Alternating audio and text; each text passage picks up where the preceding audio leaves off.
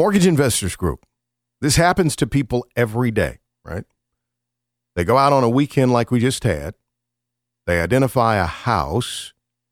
Once they start creating pictures in their mind and they start to imagine what the baby's room is going to be like, the space where the dog will run, the family room where all the family gatherings will happen. Now they've shifted from house to home. And they get excited. And they literally want to make the deal happen as fast as possible because this is a new chapter in their life. They want to get the deal done. Thank goodness for Mortgage Investors Group, because that's what they do. They're the largest independent lender in the state of Tennessee. They get it done. They've served over 83,000 people, delivered on over $11 billion worth of dreams come true, and they can make yours happen in 30 days. Start online this morning, migonline.com, equal housing lender, mortgage license 109111. Welcome to the Housing Hour with Kevin Ray, a locally produced program devoted to bringing you a fresh perspective on housing, diving into the issues that matter most. The Housing Hour with Kevin Ray is presented by Mortgage Investors Group. Now, Kevin Ray.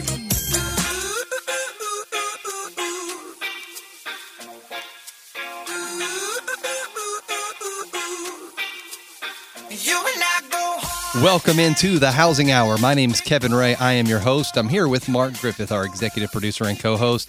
And we want to thank you for coming in and joining us today. Thank you for starting your weekend off with us. And we are extremely excited about our show today. And just to let you guys know how you can plug in with us, you can go obviously to the mothership, which is thehousinghour.com. That's where you're going to find all the treasure trove of information that we have developed over the last 3 years. And it's all going to be there. Very easy to find. And our most important series are labeled as series, I believe. Special series. But there really is just a lot of information. And we're on SoundCloud. We're on the Facebook. We're on the Twitter. We're all over the place. But to find us on Facebook, it would be facebook.com/thehousinghour. Twitter handle is @thehousinghour. So locate us there. We would love to interact with you and partner with you in any way that you would like to. And maybe if you have topics for shows, or if you'd like to talk about maybe what we talked about the previous week, whatever you'd like to do. But most importantly, we are all about sharing information. So if you'd like to share something from our site, we absolutely would encourage that. And we definitely like for people to do that. So with that being said, we have a guest with us on air today, and Mark brought this to our attention, and it's really a fascinating subject matter. And everybody knows about our series, the energy series that we put forth last year, and we kind of put that on pause for a little bit. But we're going to hammer that thing coming up. Galen, our guest today starts it off. Yes, so that's really where Galen Brown comes in. He is the author of a book that's coming out in May. The book is called The Compost-Powered Water Heater, How to Heat Your Greenhouse, Pool, or Buildings with Only Compost. Galen Brown is our guest. Galen, thanks for joining us. Yeah, thank you for having me. Glad to share and discuss lots of topics to consider and lots of excitement. I tell you what, this is one of those things that I think could be probably one of the most significant, I don't want to say discoveries because it's already been discovered, but I guess one of the biggest execution of discoveries this next 10 years, I believe. But if you don't mind, why don't you just kind of give us an overview of what your book that comes out on May 5th is going to be about? And you can pre-order it on Amazon.com right now for $13.05, free shipping. So go ahead and give us an overview. You. Yeah. So, the topic is compost heat recovery. The idea that compost gets hot is not necessarily a new idea. Most people who have any experience with farming or composting or even backyard composting will know that there's some heat that's generated from the process. What we've been tinkering with and experimenting with over the last 5 or 6 years are different ways to predictably and reliably extract heat, hot water, thermal energy from the composting process. And there's a lot of different ways that we've been able to make it work at small scales or large with lots of different types of materials that can be composted, and a few different ways of exchanging or extracting the heat out of the system while also making it more efficient in terms of how the compost is produced. Mm-hmm. And the really exciting part about it, well, there's lots of angles that make it interesting, but the idea of being able to meet all of our space heating and hot water needs without burning any fuel and without any emissions and without any fuel cost, while making a high-value product, being soil inputs and compost to build up valuable soil fertility, is just an amazing idea. And it's not necessarily a new idea. The person who first kind of pioneered this was actually back in the late 1970s in France, a man named Jean Pain, or Pain, as they would say in French. And the idea kind of collected dust through most of the 80s and 90s, and I heard about this about 6 years ago and searched the internet like a madman for about 6 months trying to find anyone else besides this gentleman in the 70s who had done this, and couldn't find anybody or any examples of anything going on, and just scratched my head and said, how is this not happening? And decided to see what I could do in my front yard for about a year, doing experiments, and eventually I formed what's called compostpower.org, which is a nonprofit open source research network to collaborate and facilitate research and bring as many people to the table as I could, from renewable energy, from compost, from all kinds of different angles. And over the years, we've put together a lot of experiments and tried and failed many times, learned a lot from a lot of failures. At this point, a lot of us who were involved with Compost Power are working with a startup company that's pioneered a patented, somewhat engineered and somewhat high-tech approach to doing compost heat recovery at larger scales. We've got active research projects with a number of universities that are doing systems on campus, and lots of success with lots of small-scale and a few large-scale systems that have proven that it can be done effectively from an economics point of view without needing any subsidies or any other incentives to make it pencil out. Yeah. But the beautiful thing about it to me is that it's something that can be done at just about any scale. Mm-hmm. So if you want to heat your house, this is a way that it could be done. If you want to heat a multi-unit apartment building, this is the way it could be done. We've got a huge greenhouse in Vermont that's currently being heated entirely with heat pulled out of compost at a farm at Jasper Hill Farm in Greensboro, Vermont, as well as a number of other farm systems that are up and running with lots of success. And this book that I have written covers the history of the concept, goes through in case study style format a lot of the different systems that we've done, as well as a lot of really interesting stories about people that have sort of hacked their way into this, and through trial and error and taking different approaches, figured out different ways to make it work. So it's a mix of, I think, entertaining human stories and personalities, as well as a lot of technical and scientific information for people that want to do this on their own, or for people who want to do it at large scale with additional resources they could pull in. Well, you took, I guess, Jean Pain's discovery, if you will, or his idea. And what I find fascinating about it is, like you said, it was collecting dust or whatever you want to call it. Maybe it was collecting biomass. I don't know. But it was sitting there, on the shelf. And you guys came and said, you know what, there's something to this. There's something to this. In the videos that I saw, it's clear you see just this intense, maybe smoke or steam, I guess is what it, coming out. I mean, so you obviously see that there's heat coming from this source. And what I think is most amazing is that somebody can capture that in this mound. I want to talk a little bit about how that works from just a logistics standpoint and how that actually happens. But my question, I guess, would be, why is this not like breaking news? Why isn't this on CNN.com, all over Fox News? I mean, because this could answer a lot of the questions that we have. I mean, we have the Earth, and we have, I was in New York just a few weeks ago, and each night there's piles and piles of trash. Now, I know that's not exactly what you're doing, but we have waste, we have stuff that we can use. I'm just wondering, why hasn't there been more concentrated effort from the scientific community? And maybe there is, and I'm just missing it, to try to solve this mystery of energy?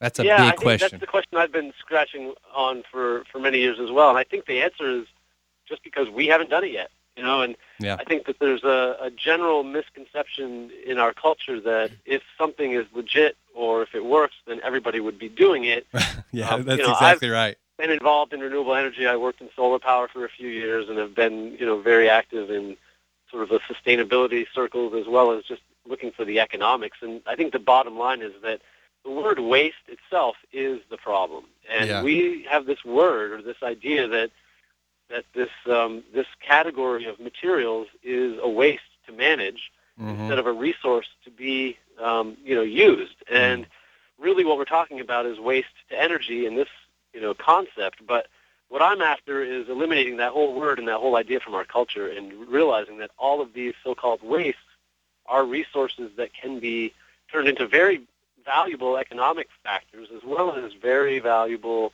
ecological systems where you've got a regenerative cycle. Instead of filling landfills, we are powering homes. And the big picture here is huge. The potential is huge, but also the context of compost in general. For many, many years we've just been filling up landfills with all kinds of stuff that is biomass material that could be used as a fertility input or an energy source. And I think what's driving a lot of the momentum in the compost world is coming from the economics of the cost of doing the landfill method. And just, a lot of our projects are looking at this as a way to eliminate their cost of just removing the so-called waste from their site. And then we start talking to them and they realize that not only can they eliminate their cost of removing the material, they can have a huge positive economic factor by using it on site in effective ways. Hey, Galen, let me ask you, as far as the logistics go, and putting this in perspective, because every subdivision in America can't possibly have a big mound, but there are certain applications for that. Just kind of share with us your application for this location, that type of thing. Sure. Well, there's a lot of different ways that it can be applied. A lot of the low-hanging fruit, so to speak, right now is facilities that are already in the compost production business and giving them ways to generate heat and energy that could be used to heat buildings or greenhouses. Every farm has this opportunity. At the residential scale, it's definitely feasible. If you picture the space requirements of a 20-foot roll-off dumpster, for example, that amount of composting material is enough to provide the entire heating needs for a home in a place like Vermont, as well as their hot water needs. So the residential scale possibility is very much there. The infrastructure and the equipment and the sort of commercialization of the concept at that scale is not quite there. But the potential as far as the space requirements and the logistics of how it could be done definitely are highly possible. And one of the things I'm trying to do is to, in effect, commercialize these concepts at as many scales and different sort of segments as we can. It's a huge opportunity, and it's kind of hard to decide where the focus should be. What I really want to do with this book is inspire as many innovative entrepreneurial types as I can to see this as a business opportunity and to be empowered by the information in the book and the other stuff that we're doing to turn this into something that they could offer. But the economics of household scale heating and hot water through compost could be very interesting. And in one scenario that I see as very likely in the short term is, again, around the concept of a 20-foot roll-off dumpster that would hold approximately 40 cubic yards of material and having compost heat recovery built into that container. And the container itself could, of course, be made very pretty. We could put cedar shakes on the outside. It could be, look like a shed in your backyard kind of thing. You unload it, plug it into the water lines, and turn it on, and it heats your house and all your hot water until the compost process is complete. And then a truck comes and picks it up and hauls it to whoever wants to buy that compost. So the economics can cover each step in that supply chain by the value of the energy and of the compost. The material be in that that kind of container could be wood chips, it could be sawdust, it could be straw, it could be grass, it could be manure, food scraps, any of the above, or a combination of the above. And so the idea of distributing the production of compost in ways that allow you to capture the energy where you want it is kind of where I think this will head eventually. Yeah, I mean, I think that you're right. And when we get back to our next segment, because we're running out of time on this segment, let's talk a little bit more about, I think, the execution, maybe even the practical application for, John D. Farmer out there, somebody who wants to, have their greenhouse life extended throughout the winter, possibly utilizing some of this technology, I call it. So this has been fantastic first segment. We've got a lot of information that Galen's been providing us. So we'll try to unpack more of that when we get back here in just a moment here on the Housing Hour. We'll be right back.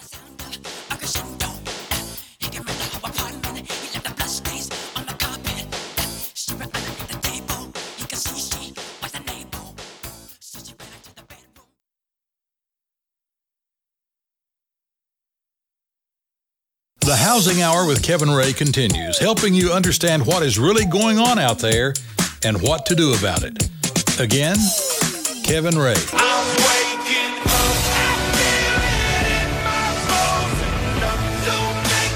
Welcome back to the Housing Hour. Kevin Ray back with you with Mark Griffith, our executive producer and co-host. We're here on the Housing Hour. Thank you guys for joining us, starting your weekend off with us, and we appreciate that. Hopefully this show will add some value to your weekend and hopefully provide you with some actionable steps to really help you and your family potentially, especially in Tennessee. We have a lot of communities that could use this type of composting power, and I think it's really an amazing really discovery and information. So we're here with a very fascinating guest, Galen Brown. He has a book coming out in May 5th. You can pre-order it right now on Amazon.com. You're going to be able to go to thehousinghour.com and click on the link if you'd like to go to Amazon and pre-order that. Galen, you were talking before we went to break just about how maybe this could look, and what I wanted to unpack a little bit more before we did start back in to that piece of it is I want to understand the piece that you're talking about, the compost science that is encompassed in your book and on your compostpower.org. Can you tell folks out there exactly what compost is? I know it sounds like such an elementary question, but because I think of compost and I think of my times going to UT Agricultural Center and, the chicken manure, and potato skins. And So is it just woody things, or can it be other items? Yeah, great question. The basic science or process of composting is basically the elements required are food for the microbes, and that food is usually a mixture of high nitrogen materials and high carbon materials.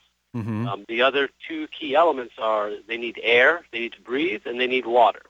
Okay. So the most effective compost systems are ones where there are aeration systems in place that actively either push or pull air through the material. Typically, or at least in prior times, the main approach of compost production was constant tumbling and stirring of the material, which gives the microbes access to air. Uh-huh. What we have pioneered, as well as other methods of composting, use perforated tubing or channels underneath the compost, and air is pushed or pulled either up or down through the material, and that eliminates the need for constant mechanical tumbling and turning of the material, saving a lot of energy in terms of the production process. Well, real quick, I was just going to throw in there because Mark had a little fire at his office a couple of years ago that I ran into. And do you remember that? The mulch got so hot it caught on fire. Yeah, and so that because I think, and it was windy a little bit. I think it was just stirring in there. Oh, yeah. And so that's just something people would know that around here. They've seen fires in there, and that's just how it works. That's how quickly it can ignite. That's the heat that's coming off of there. Yeah, the heat potential, it can get a typical compost pile that's, not necessarily very large. If you've got a small backyard bin that's 4 feet by 4 feet in width and height and dimensions, the inner core of that pile will be 150 degrees if there is good aeration underneath it or if the material is mixed well. One of the challenges that often is something to deal with in the beginning when someone's first getting into this at any scale. If they've got a lot of food scraps or other heavy wet material like manure or food scraps or those kinds of things, you need to blend it and mix it with what is referred to as a bulking agent, which is typically a high-carbon material like wood chips or sawdust or straw or grass, things that will not only help absorb some of the water, but also allow air to move through the material while giving it some porosity. Okay. So that's part of the recipe of compost. There's a lot of different ways it can be approached. Okay, let me ask you this question. What your materials are. Let me dive into this way. So, because we have our audience is wide. We have a lot of people who listen regularly that are in the real estate business. We have our energy kind of following that also follows us. That has a lot to do with whether it be solar. There's just a wide audience. So I want to dig in here a little bit. First of all, do you have kids? Yes, I have one son. Okay, and have you ever seen the movie Toy Story 3 by chance? I don't know if I've seen the third There's one. a part of that movie where the characters get taken to this wasteland, if you will, and it's just a huge trash wasteland. It's where all of the city's trash comes, and it's very well-oiled machine. Here's where the food goes. Here's where the metals go, etc. And it's laid out there very nicely in this, this animated feature. My question to you is, in the future, I'm talking way out, could you see a day where cities have these compost power farms, if you will, that all the trash goes to this place, and I'm talking miles big, and underneath it is this amazing kind of network of chicken wire, and compost, and it's heating and cooling the entire city. The whole, all the energy is coming from that is powering entire cities. Yeah, it's definitely possible, and I think likely. We actually just looked at the city of Montpelier. I am friends with the main people who have been pushing and developing a citywide district heating system that's basically a big wood chip burning power plant that makes hot water and pipes it all over town for people's household heating needs. And we actually did the math of an existing compost production facility that is within the city limits of Montpelier that has more than enough compost in production that it actually could meet the entire city's household heating needs. I mean, that's incredible. It's not going to happen. They're too far along on the project to actually integrate it, and they don't have the space required where the central heating plant is to do a compost production on that site. But we're actually in discussions with a college campus that may do that kind of thing within the same context. So yes, in theory, it's totally possible for large centralized systems, but I think where the compost world is going to go over the long term is not so much on these large central sites and more toward compost being produced and these so-called waste materials being turned into a resource very close to where they're generated. So, for example, a college cafeteria has a lot of food scraps.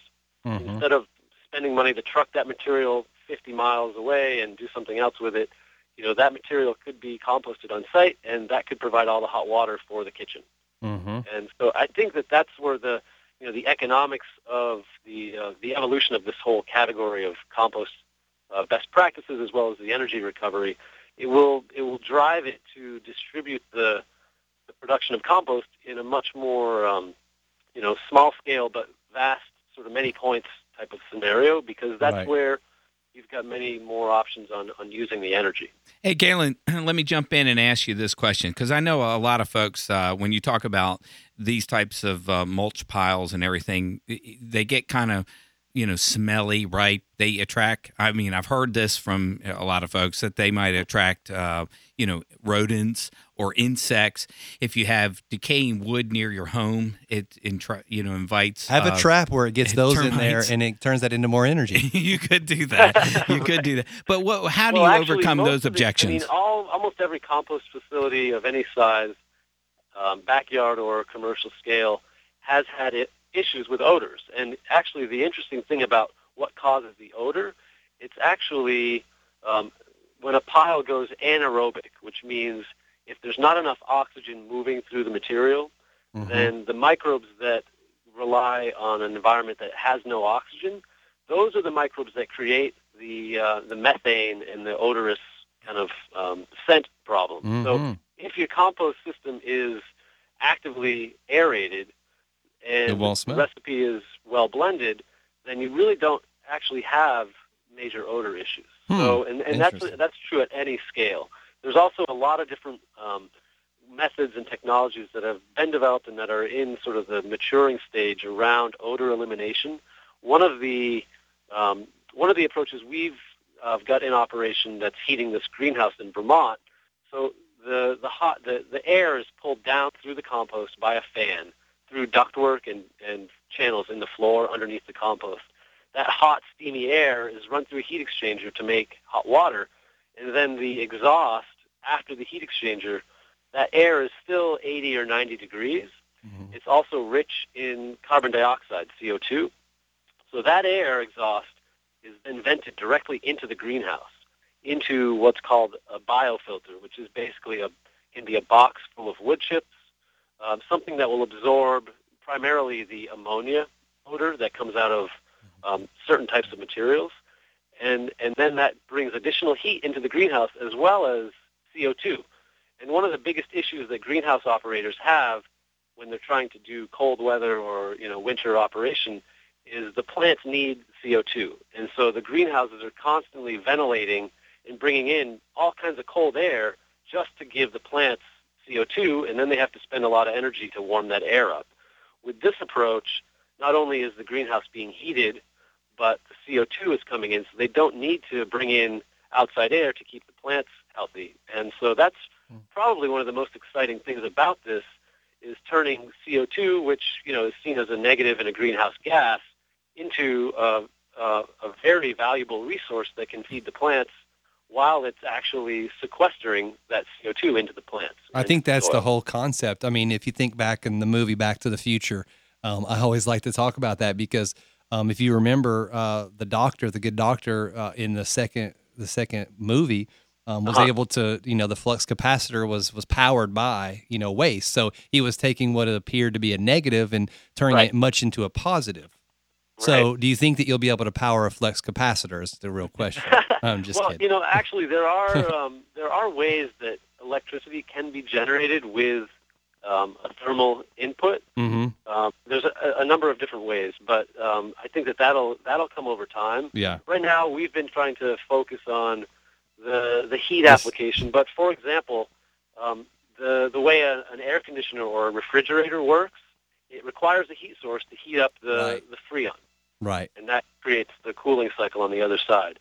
So in theory, we could plug our system into a reverse heat pump and run the air conditioning unit of a large building. Yeah. So the heating or cooling needs could be met with this as the primary energy input. The other really interesting thing from a renewable energy point of view is that these systems are base load energy. So it doesn't fluctuate with the weather. It doesn't fluctuate with the time of day. It doesn't matter if it's windy or if the sun is out. You're getting the same amount of BTU energy per hour, every hour, continuously throughout the whole process, and there's no moving parts.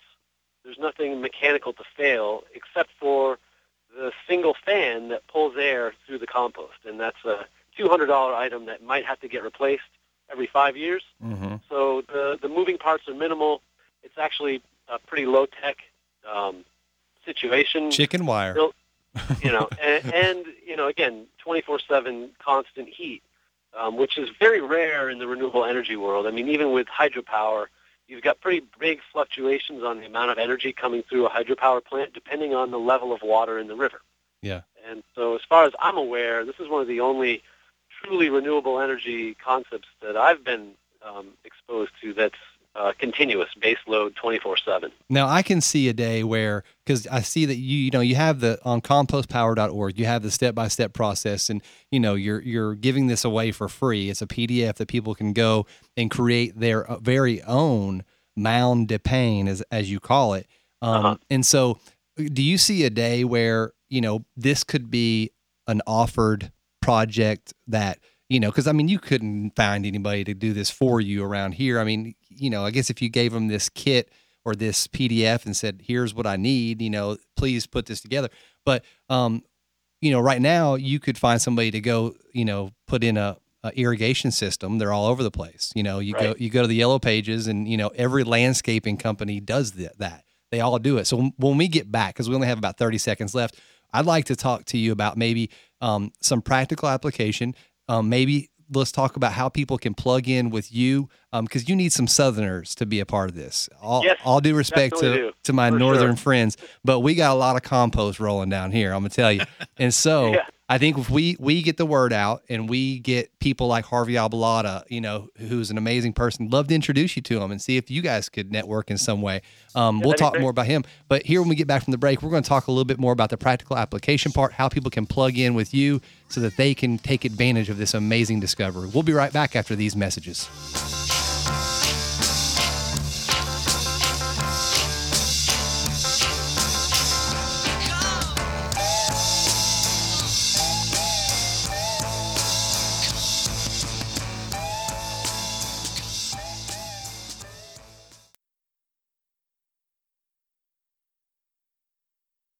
The Housing Hour with Kevin Ray continues, helping you understand what is really going on out there and what to do about it.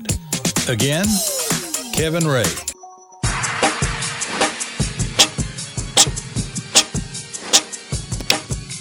Welcome back into the Housing Hour. This is Kevin Ray. I'm here again with my executive producer and co-host, Mark Griffith. We want to thank you guys for coming back into the Housing Hour. And before we move on to our last segment here with Galen, now we're going to tell you guys about a company called Admiral Title that you know all about.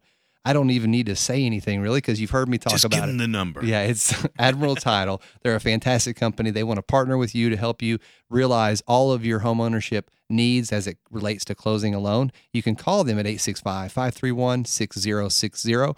Admiral Title is the name. So we're back in here. We're talking to Gail, and we're talking about composting power, and we're talking about installed systems, what that looks like, trying to harness what is an incredible energy source that really, for the most part, is right in your backyard or could be. And when we getting ready to go off a break, and we were talking a little off air, and we were talking about trying to figure out, what the next steps are for people. And I mentioned, how you could call any landscaping company right now and say, hey, do you put in irrigation? And the answer is always, well, absolutely. They all do it, And so I foresee a day in the future, kind of a Nostradamus type of thought, prediction that this could be available for, people to purchase, because it's all about making it convenient. And you're doing that. You've actually got, talk about AgriLab Tech. Tell a little bit about that. Yeah, AgriLab Technologies is a startup company that I'm a partner in, and they've, for several years, been pioneering an engineered approach to larger scale heat recovery from compost. Uh-huh. We have, coming soon, actually, a whole new suite of systems that are geared for smaller scale, and that's the technology that pulls air through the material and then runs that hot air through a heat exchanger to make hot water. The advantage of that approach is that you don't have water lines buried throughout the material that you have to remove when you finish the process. So it's very much set it in place, and for 2 months collect heat off it, scrape it out, and reload it with fresh material. It's great for farms and that kind of thing. But for the home scale systems that we've been doing through Compost Power, these are made primarily with wood chips and sawdust as the only material. And the basic method was put some aeration tubing on the ground so that air can get underneath the material, Right. and then pile up, an 8-foot tall, 8-foot wide kind of column of material. And every foot of material, you put a bunch of pipes down and coil them up, and then just keep piling it up into, what turns out to be like an 8-layer cake, so to speak. The material has to be, the wood chips and sawdust have to be thoroughly soaked with water, and then you basically just set it there, and it stays hot for at least a year. We've had one system that I built a couple of years ago that stayed hot through 2 winters. I built it in late October. It stayed above 140 degrees for the whole first winter, and then by the second winter, it was still above 110 degrees until the spring. So the wood takes a long time to break down, Yeah. but it puts out heat the whole time, and you just run a simple circulation pump, pumping water through the water lines that are in the material, and you've got a constant hot water heater. So you didn't add. Okay. So did you add anything during those 2 winters? No. That's the one amazing. issue that we've had is if the material dries out, Yeah. then the process stalls. Okay. So, well, water I actually application. that's really the only tricky part about that approach is making sure that the material doesn't dry out. In certain climates, that's not an issue. Mhm. But I actually built a system at an eco-village in Chile in South America this summer.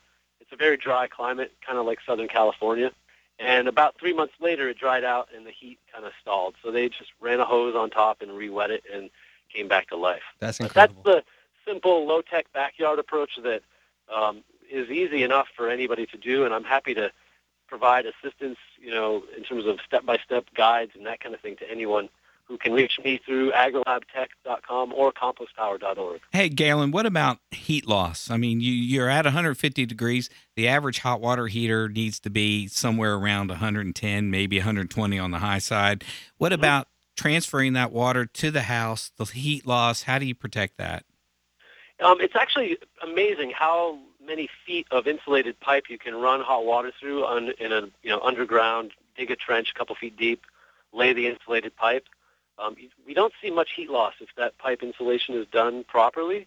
So the compost mound could be, even a couple 100 feet away from the house if it had to be, and you could still get most of that hot water without much heat loss. Okay. It's really ideal for radiant floor heat because it puts out 110 to 130 degree water, Yeah. which is perfect for radiant floor or for domestic hot I water. tell you but what, it can also work for- in baseboard radiators and those kind of things. Some people have set up a system where the hot waters run through a radiator and a fan is blown across that radiator to make hot air to heat a space inside. Well, that's what I was just thinking. If you think about people, because in the Smoky Mountain area, Townsend, Maryville, around our area, and I'm sure in Vermont, you guys have mountains for days up there, kind of. But my thing is, hey, if you got a second home, you have a lake house, you have these properties that might not be just right at the beck and call of a utility district. What a Right. fantastic implementation that you could. Hey, you know what? Heat your pool. We don't have heat. We have to, use a generator or whatever you're doing.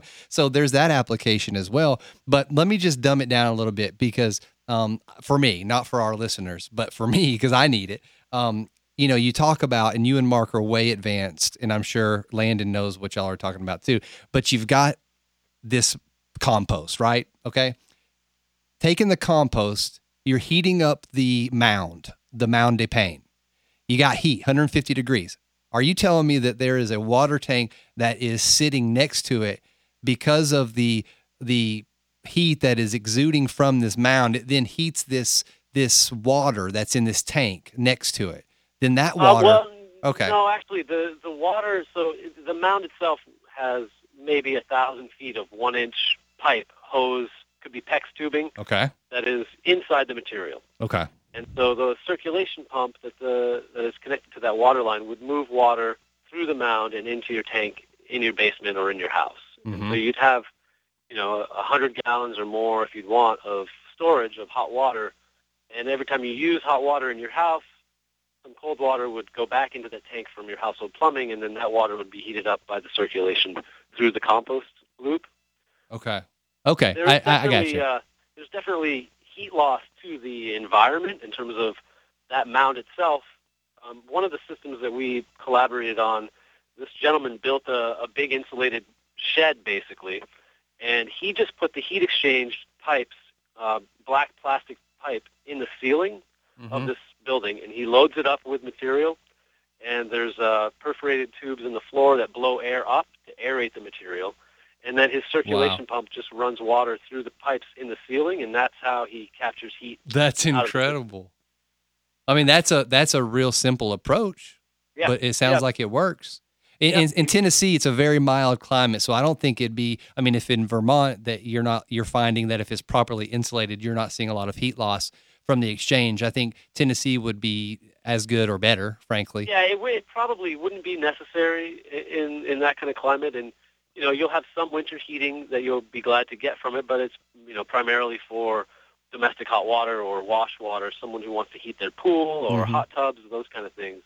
Yeah. And as we get more involved and more advanced towards commercializing all these different applications, like I said before, the opportunity to have this power the energy inputs to air conditioners or refrigerators is also tremendous. The other thing that's really interesting to me is that if you do this right, the value of the compost after your cycle is over is much higher. That's what Mark than your was total talking cost. about. Yeah. It's higher than all of your costs. So you Wow. you make money on just that. So That's in incredible. reality, the energy is truly free. Well, then you take There is- that there is compost, freedom. right? You could take that compost if you live on a farm and you could use it to fertilize your soil and you could grow your food, which would then take another energy source out of, America. If the more people that can get to zero output, I guess you would say, then the better for all of us. So, I mean, man, there's such wide-ranging benefits from this. And I mean, let me ask you this, Gail. We only have a few minutes left, and I have so many questions and only so much time. But when you look at the world as it is now, and you look at what's happening with the weather, all of the different, whether there is global warming, whether there's not global warming, I'm not here to debate that, but there's something that's changing. That's all I know. So, I mean, there's something happening, and it may be just seasonal or maybe generational. I don't know, but we can't continue to output this much waste and expect for our world to not have some effects negatively. So do you think it's important? I mean, I don't know what your catalyst or your motivation is. I would assume it is because you care about the planet that we live on, and you're trying to be a steward of that and trying to help and certainly make money along the way. But can you talk about that wide angle look just for our listeners? Because, you're passionate about it. I'm passionate about it. But what's the bigger question there? Yeah, I mean, for me, my thoughts on what does sustainability mean? I mean, to me, I've always seen it as a principle of economics. Mm-hmm. Who doesn't want to have a sustainable economic long-term scenario? Right. And we cannot have a sustainable economic culture if we're constantly creating waste.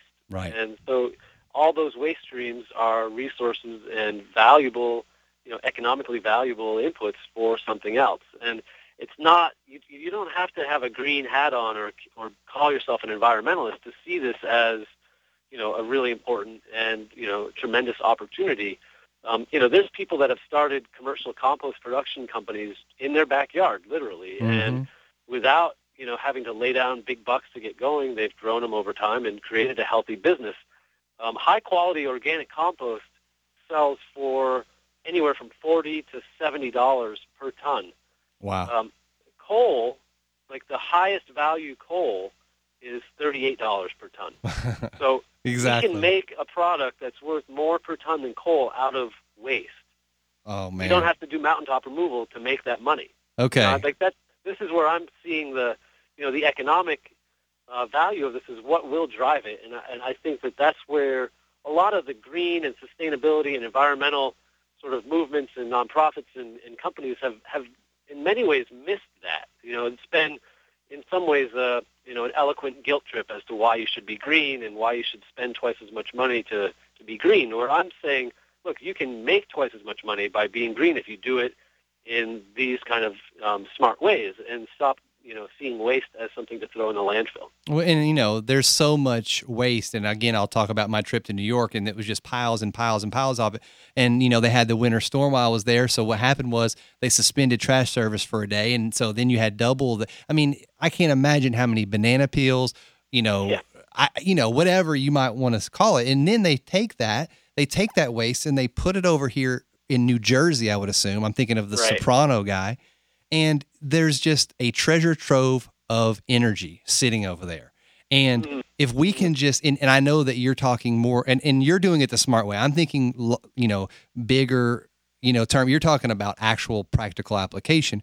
But I see there as being just a blank canvas. And, and there's people that are stepping up to the plate. We have a guy here in Knoxville called, he owns Wampler's Farm Sausage, and he's really big into the proton power and using waste to create energy. And his whole factory is actually powered by this, correct, Mark? And so there's people like yourselves that are stepping out into the forefront of this, and all we can do is to do one of your 3 pillars, which is educate the community and try to, at least bring awareness. And that's why I like what Mark does, our co-host, is that he looks at the important issues and gets people like yourself. So in the last couple of minutes, or a minute that we have approximately, do you have any call of actions or what people should do from here? Yeah, I would be very happy to get email inquiries from anyone who has any kind of question about anything related to this. My email address is gaelan@agrilabtech.com. Okay, we'll put that on our website as well. And so there's, a fairly simple starting point in terms of if you want to apply this to your situation. There's a few key questions to understand ahead of time. Primarily, what are your energy needs? What kind of volumes of materials, what types of materials do you have access to? And from there, we can give you a very quick scenario of here's how you could approach it. They have access to waste, I can promise you. Right. Well, right. We really appreciate it so much, and I hate to cut our conversation short. We could go another 2 segments easily, but we'll be in contact with you, and we'll put all the information that he just mentioned right there on our website, thehousinghour.com. We'll also put it on facebook.com/thehousinghour, Twitter, and all of that. Guys, we want to thank everybody for coming in. We hope that this has been a valuable show for you. Share it with your friends and family, because this could be something that could take us into the future with our energy needs. From the Housing Hour to your family, thank you, and we'll see you next week right here on the Housing Hour. That's the Housing Hour with Kevin Ray for today. Join Kevin and his guests each week at this time to keep up with the why and the why not. You need to know, so come here to find out. This program is presented by Mortgage Investors Group.